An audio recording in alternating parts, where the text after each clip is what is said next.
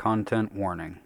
Today we will be talking about domestic abuse, its many forms, and my own personal story regarding it. If you are a victim of domestic abuse, please be aware that this episode may be disturbing.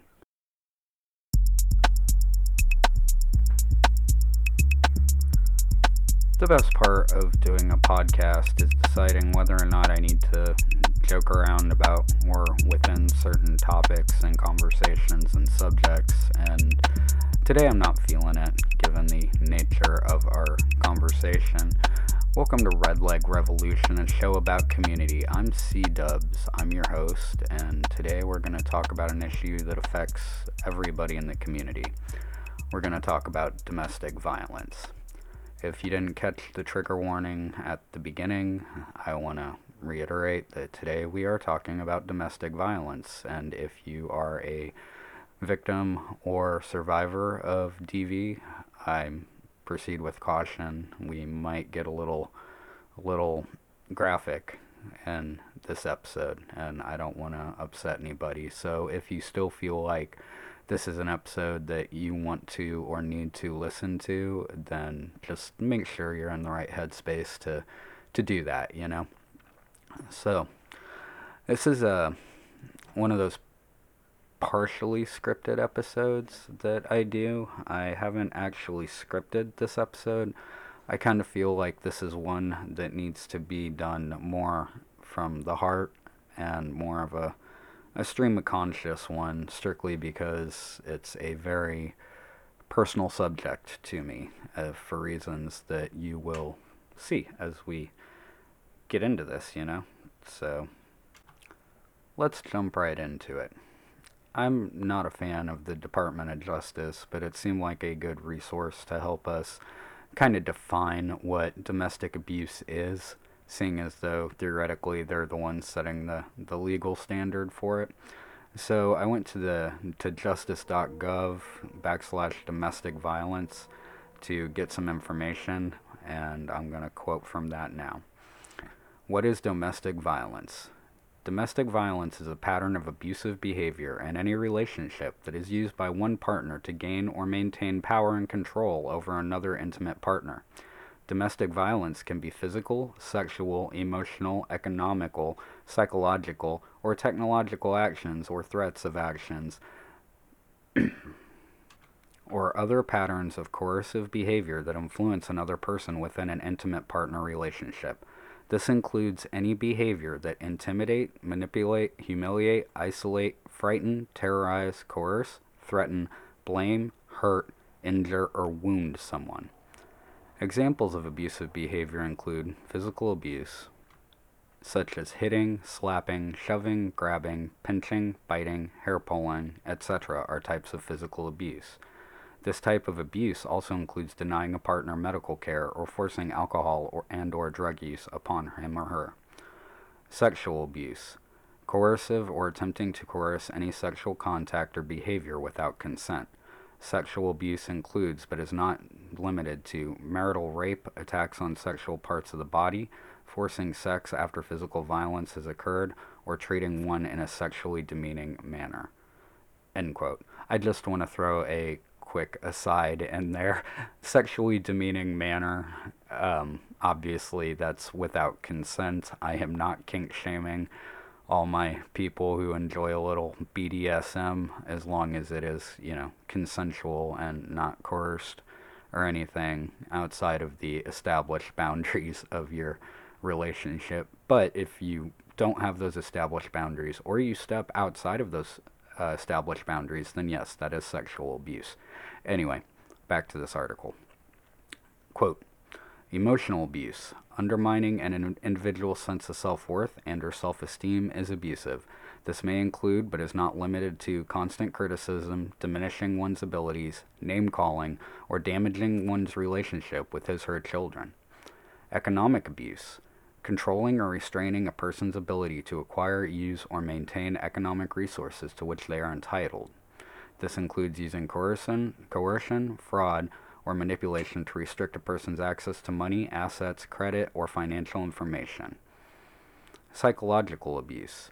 Elements of psychological abuse include, but are not limited to, causing fear by intimidation, threatening physical harm to self, partner, or children, or partner's family and friends, destruction of pets and property, and forcing isolation from family, friends, or school and or work. Technological abuse, an act or pattern of behavior that is intended to harm, threaten, control, stalk, harass, impersonate, exploit, extort, or monitor another person that occurs using any form of technology, included but not limited to internet enabled services, online spaces and platforms, computers, mobile devices, cameras, and imaging programs. Yeah, end quote. So, like, I'm going to go ahead and touch on a few of these, and we will maybe go more in depth later, depending on where my emotional state is. So, me personally, I have actually, now that I'm looking at the list here, I have been domestically abused in every single one of these ways.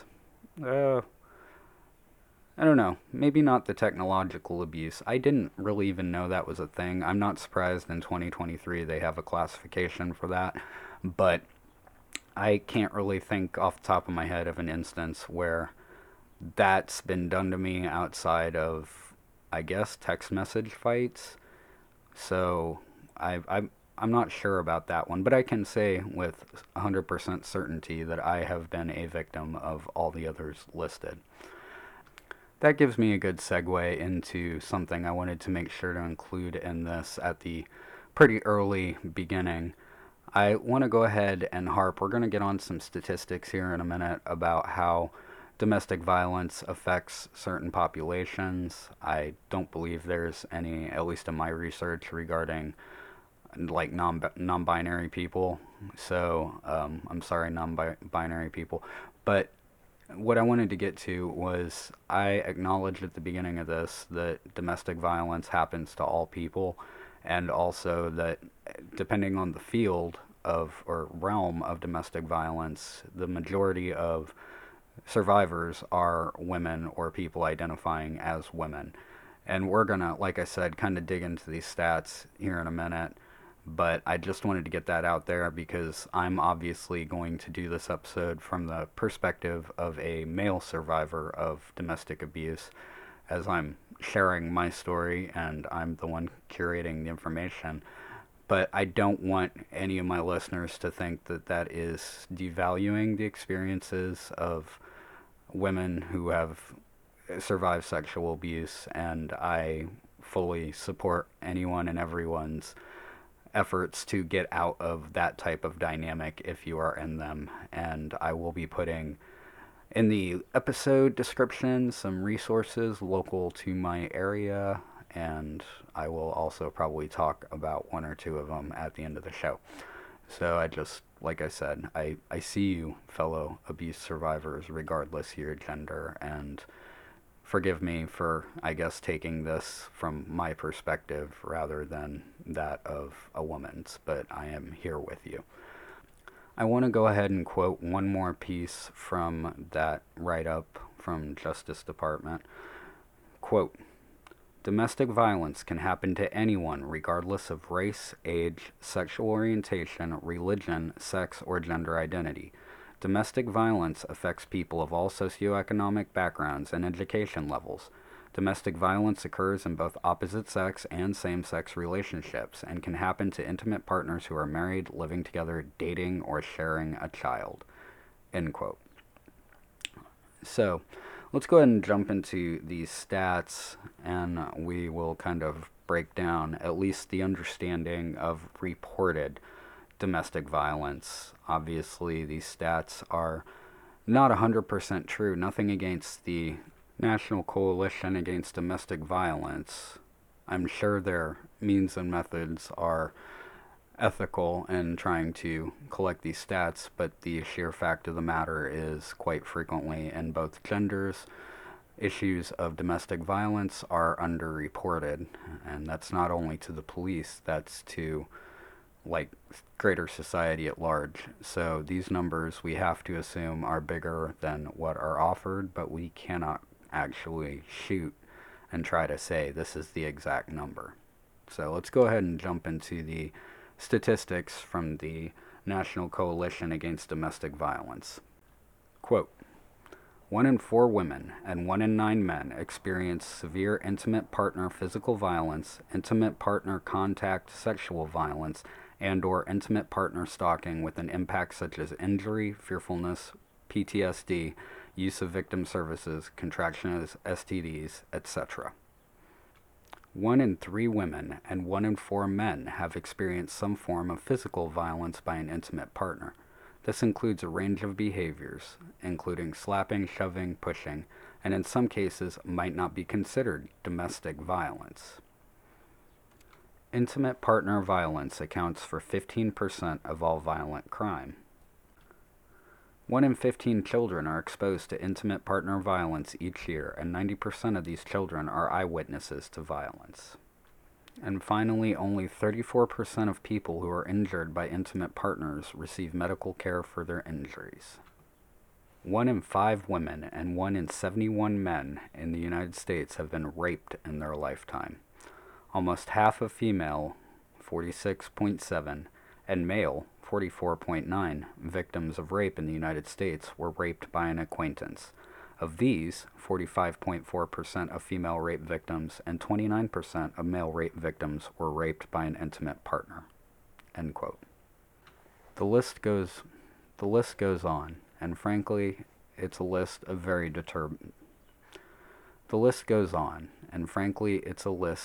disturbing statistics.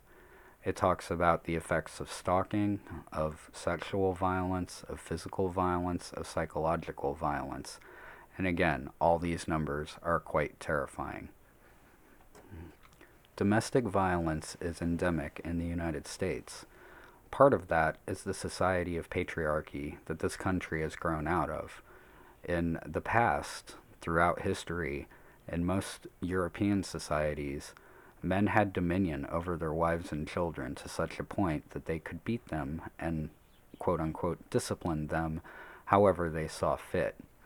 Once the women's liberation movement started to happen, people really started to advocate for laws against domestic violence and for a societal shift to where we realize that beating your partner or beating your kids is not an acceptable way of keeping your family together.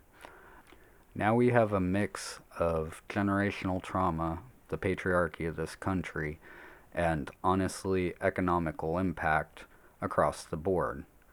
I mention economical impact not just about financial abuse, but because if we had things like universal health care or more well-funded and easy to locate services for couples to work through their stuff before it gets to any type of abusive point, then we would be better off. Now, as a general rule, because of the trauma that abusers tend to have, abusers are not going to magically go away if we had properly funded social services. I just feel like it is a valid point to add to this conversation how there are other, again, external impacts at play here. Nothing happens in a vacuum. You hear me say that a lot if you're my friend in real life, and this is one of those examples where it is exacerbated by the greater society that we live in. So I think I want to take a moment here and kind of tell y'all a little bit about my story regarding this particular subject. I got married at 23 years old, and I was a very traumatized, damaged individual, and I had seen domestic abuse firsthand, like that write-up stated. A lot of children of domestic violence see that domestic violence, and it affects their cognitive thinking in regards to relationship dynamics, and I certainly saw that as a child.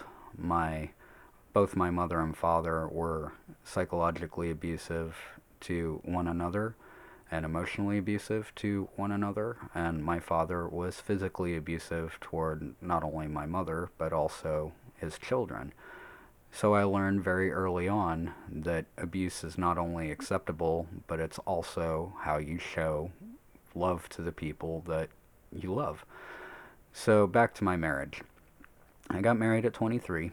My ex wife, the first time that she did something that would be classified as abusive toward me was within 2 months of our burgeoning relationship.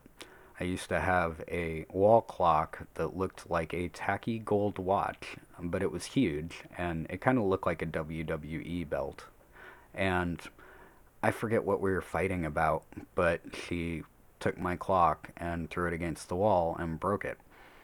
And I didn't realize at the time that this was a major red flag. I just thought that she was passionate in the moment and made a poor choice. I actually thought I kind of deserved it because survivors of abuse often think that they deserve what's being done to them. They tend to internalize the cause, partially because of their own traumas they need to work through from, say, childhood, but also because perpetrators of abuse are big on reassigning that blame to their victims.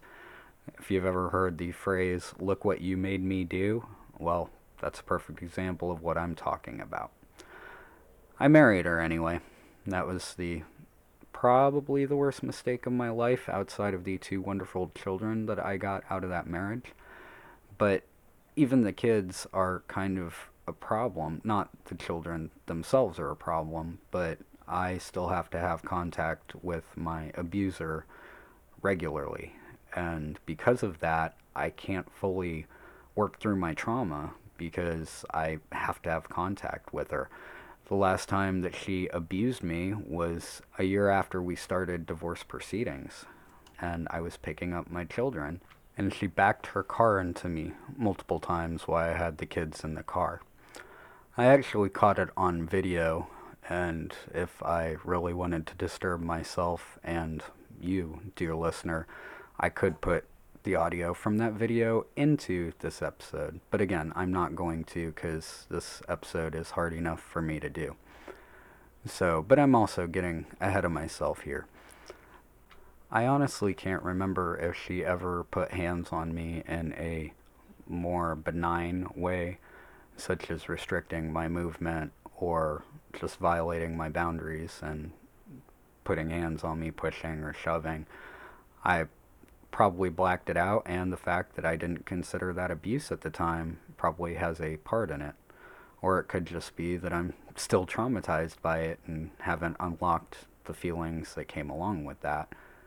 But I can say with certainty that within the first 2.5 years of our marriage was the first time that she majorly abused me. We were driving on 435 in Kansas City doing 70, and I said something really hateful. And she punched me 3 times right in the face, splattered my blood all over the windshield. And when we got back to the house, she fully expected me to call the police and report it. And like many domestic abuse victims, particularly men who feel emasculated by admitting that a woman hurt them, I didn't call the police. I also didn't call the police because my eldest kid was just a baby, and if my ex-wife had gone to jail, I wasn't sure who would be able to take care of them while I was working. So I didn't call the cops. I kept it to myself and didn't really even tell my friends. When they asked about the black eye that I had, I just kind of shrugged it off. The old quote, I walked into a door, which is, as we know, a euphemism for my partner just smacked the shit out of me.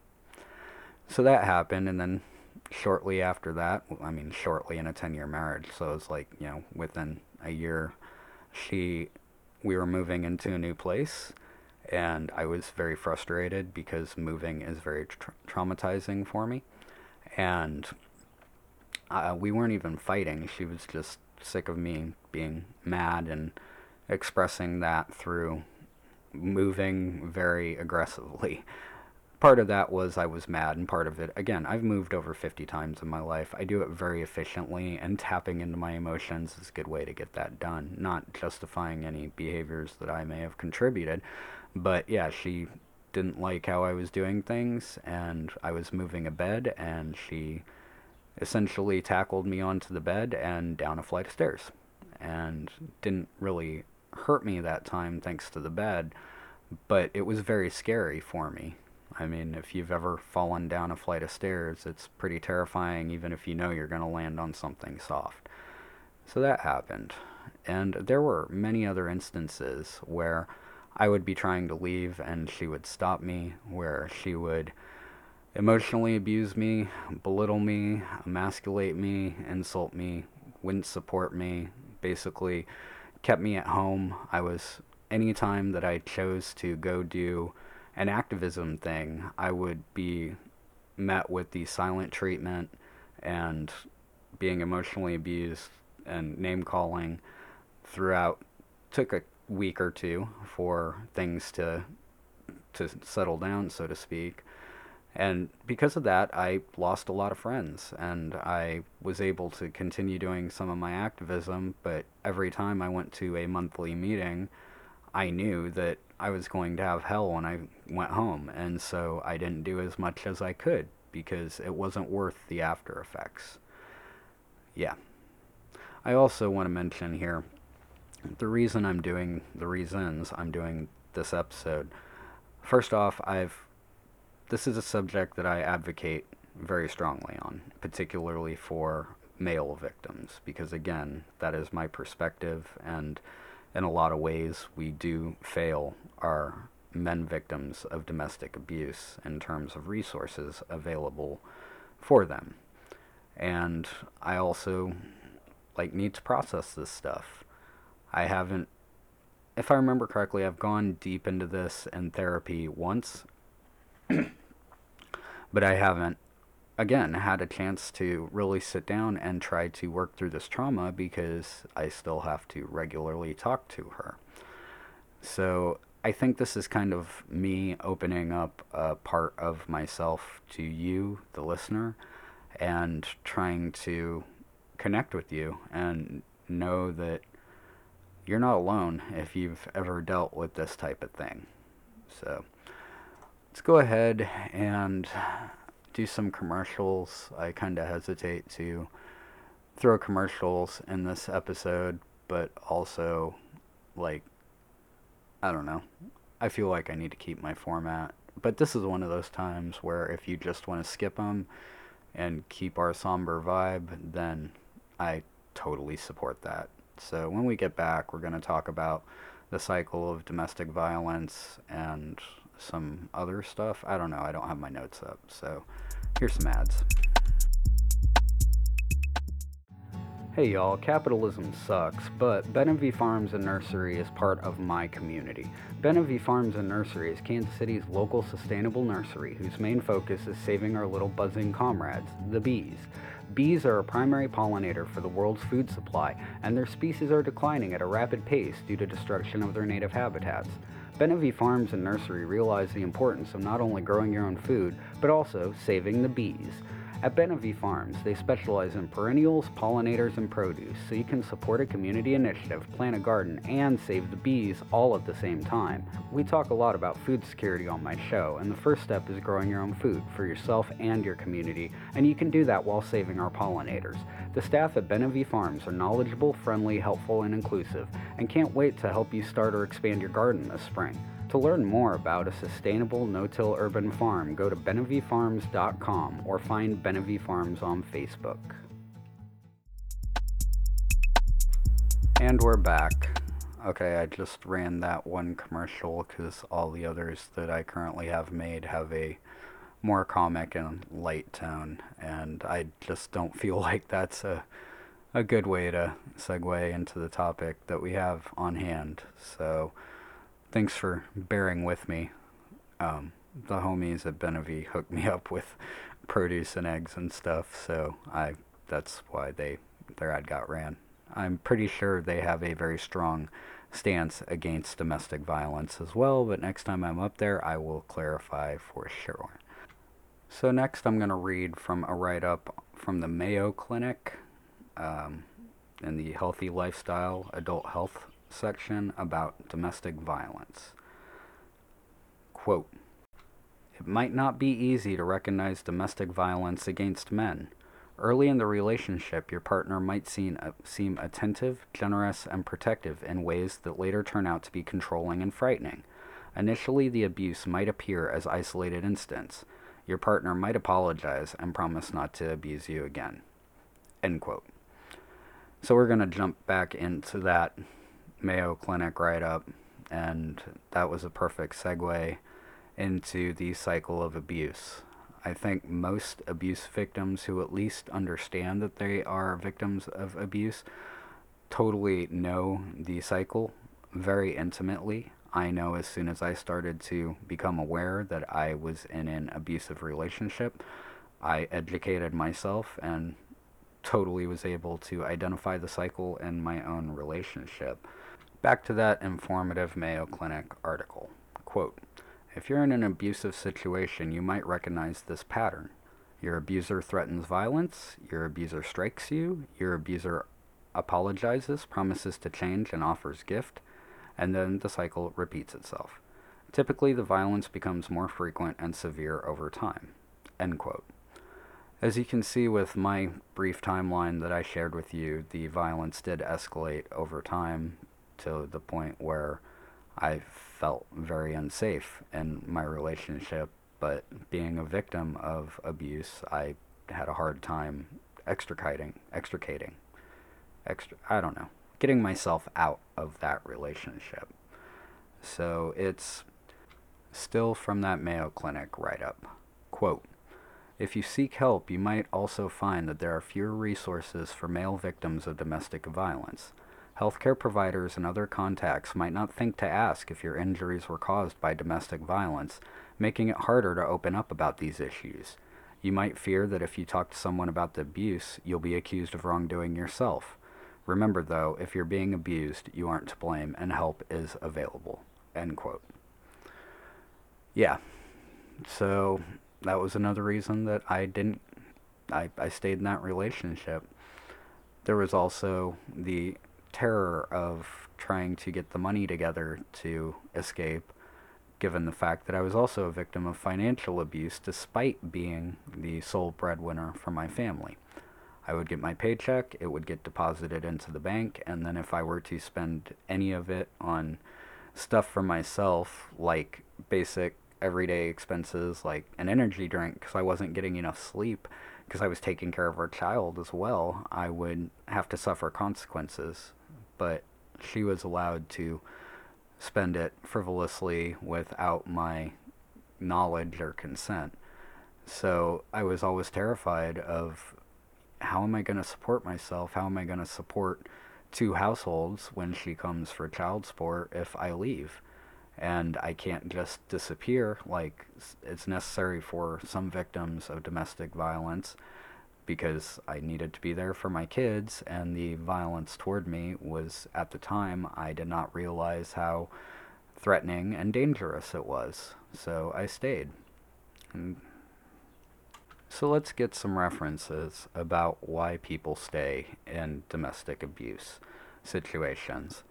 You can, if you want to do some personal research yourself and get individual stories, on pretty much any social media platform, you can search the hashtag why I stayed, or maybe he or she doesn't hit you, and it will cycle and tell you why people stayed and some of the other forms of abuse that people can suffer without it being physical.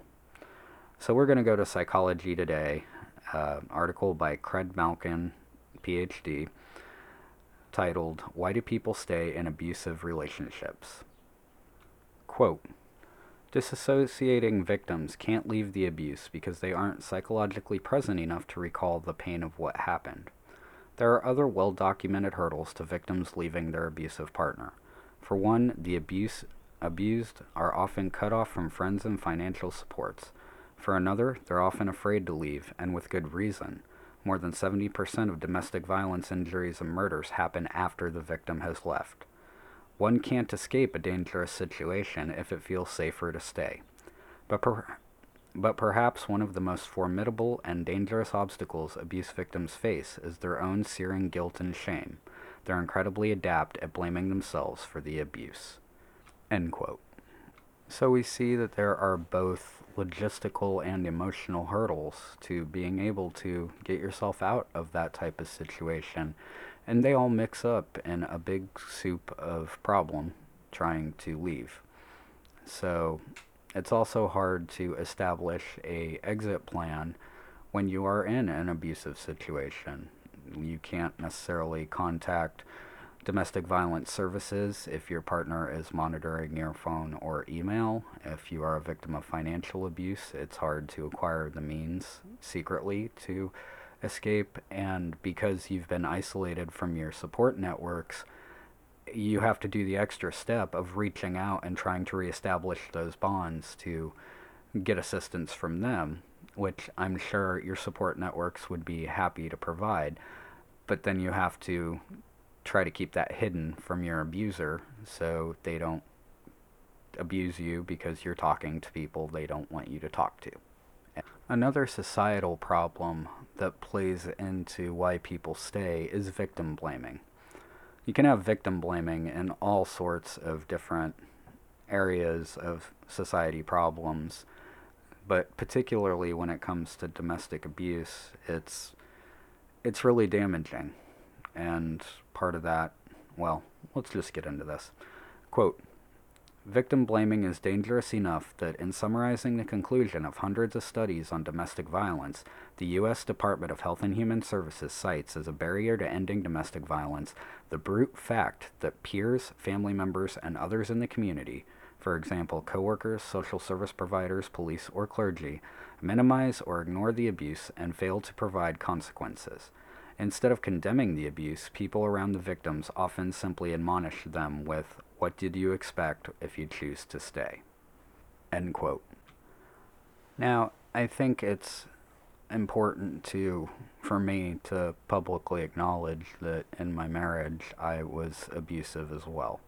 I never laid hands violently on my partner because I knew that as soon as I did, in the eyes of the law, I would become the aggressor because I was stronger than my ex-wife, and I did my fair share of psychological and emotional abuse, mainly through being intimidating and calling names and stuff like that.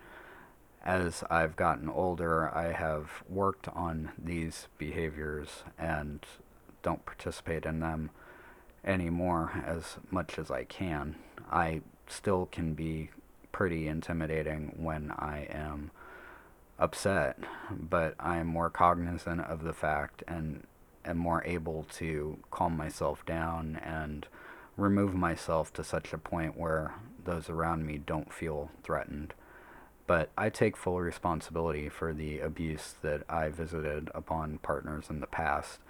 Again, that was what I grew up with, and without the services available for me to unpack that and deal with that, plus being unmedicated for my own neurodivergence, it made for a perfect storm of me also being abusive. And abuse isn't one of those things that we can say, oh, this is worse or that is worse. Like, as far as I'm concerned, calling my ex-wife names is abuse, and it's the same level as other types of abuse.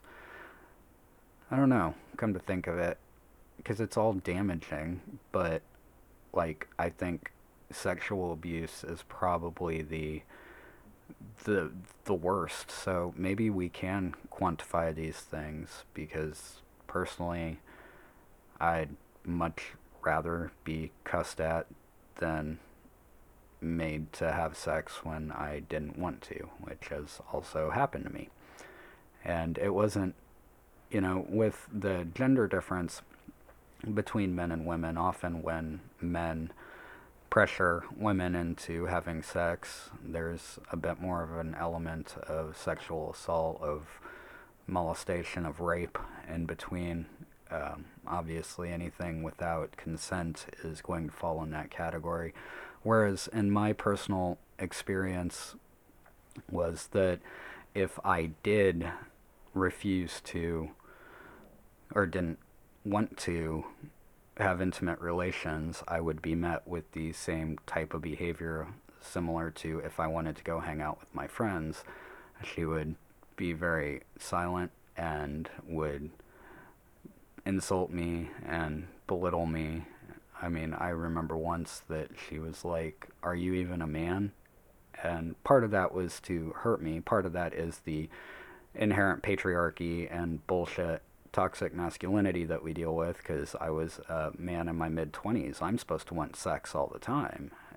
And that wasn't factoring in my own problems and traumas. And as a sexual abuse victim from childhood, I definitely have some hang ups around sex, particularly when I don't feel safe. One of the ways that I think was most damaging for me that I have been domestically abused in the past was when there were conflicts in the relationship and certain partners would get overwhelmed and threaten to kill themselves. And it was really hard for me, particularly since I have my own codependent provider tendencies, to not internalize that and feel responsible for that. And it's really tricky to navigate because obviously we should be supporting our partners when they are feeling that way. But to do so as leverage and control in the middle of a fight is abusive. You are essentially holding someone hostage. And I felt like through most of my adult life that I was with a partner, I felt like they were holding me hostage in that way. And luckily, I'm out of that now, and I'm dating people who don't do that particular behavior.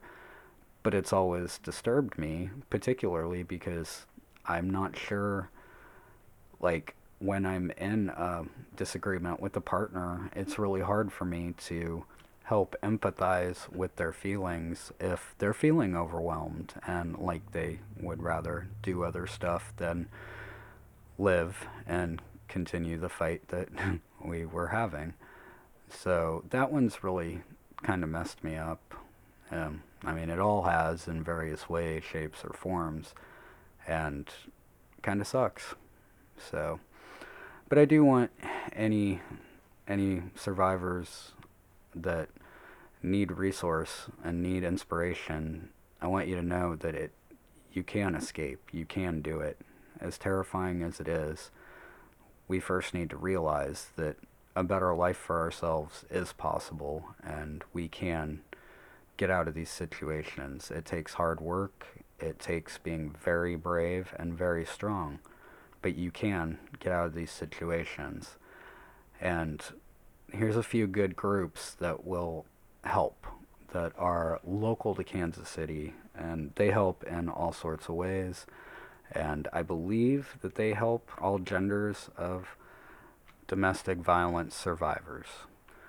So here where I'm recording, we have the Willow Domestic Violence Center, which I have actually done some artwork for their, I forget what the exact event was, but a few years ago I wrote a essay detailing my own experiences with domestic violence. I guess you could kind of consider this podcast episode as a follow up of that particular essay, and I would read it, but it's really raw and it's not going to bring anything that I haven't already talked about. So, if you're a victim of sexual violence, whether in the past or because of a domestic violence situation, and here in Lawrence, we have the Sexual Trauma and Abuse Care Center, which does great work in our local community, helping victims of sexual violence work through their traumas and become the best people that they can be. And I cannot recommend the Sexual Trauma and Abuse Care Center enough. It is thanks to them that I am in therapy after wanting to get it for 26 years.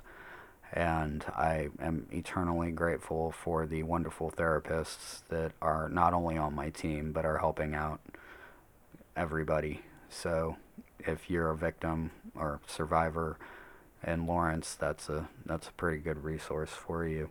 And then if you're in the KC area and you're a victim of sexual violence, there's Moxa, which is in KC, and you can find them at moxa.org.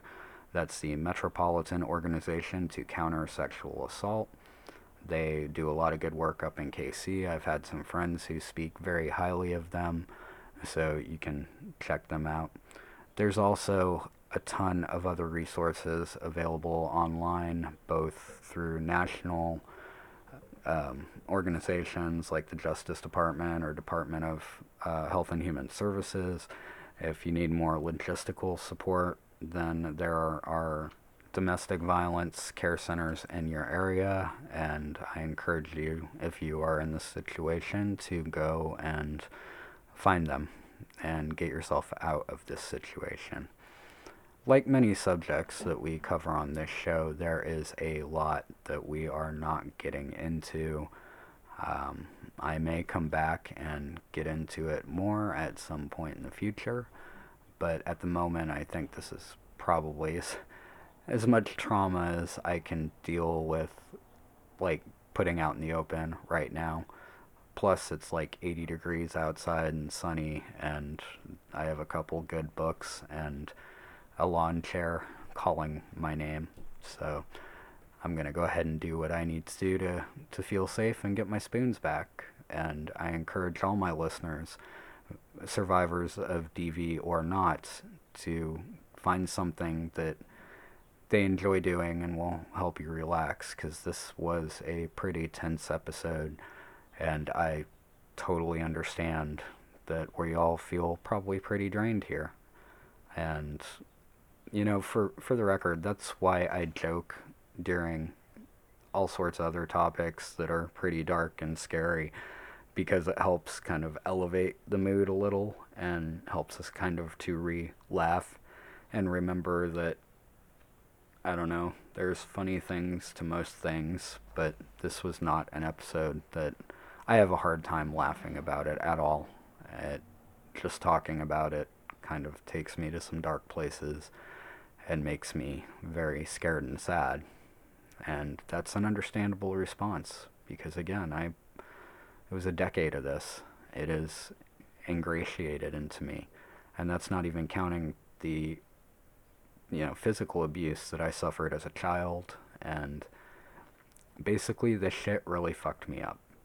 And I don't, I want a better world where we don't have to deal with these things and we have resources to help people. So, y'all know where to find me. I recently switched podcasting providers. I am now on Podbean. Not that this should theoretically affect anything that you as the listener is doing. It just means there should be a unseen RSS redirect, but we'll see. This will be the first new episode that I will be dropping through Podbean, and I will be checking the other services to make sure it got where it needed to go. So yeah, help out each other, help people get out of these situations. If you've listened to this and you've realized, holy shit, I might be an abuser, it's not okay to be an abuser, but having that epiphany allows you the opportunity to stop and just start looking into resources that you might need, like therapy, to work through your own traumas and not revert to even simple things like yelling and name calling and such. So, let's all do our inner work. Let's all do our part to help survivors of domestic abuse, whether that's at a more logistical level or donating to your local DV care center. Personally, and this is just for me, I don't encourage anybody else to take this stance. This just helps me sleep at night. I personally don't donate to care centers that don't cater to men as well. So that's one reason that I really like the Willow. They have services for everybody. So, but you do you. We need care centers. We need them a lot of them, and they need to be well funded. So please don't use my standards here as yours, because it won't help end the problem. So, and that's what we want to do. We want to help do our best to eliminate and reduce domestic violence in America. And a big part of why we want to do that is because our only hope is each other. I'm out. Thanks for sticking with me, guys. I feel a little lighter, and like this shit needed to be said. So, I'm out.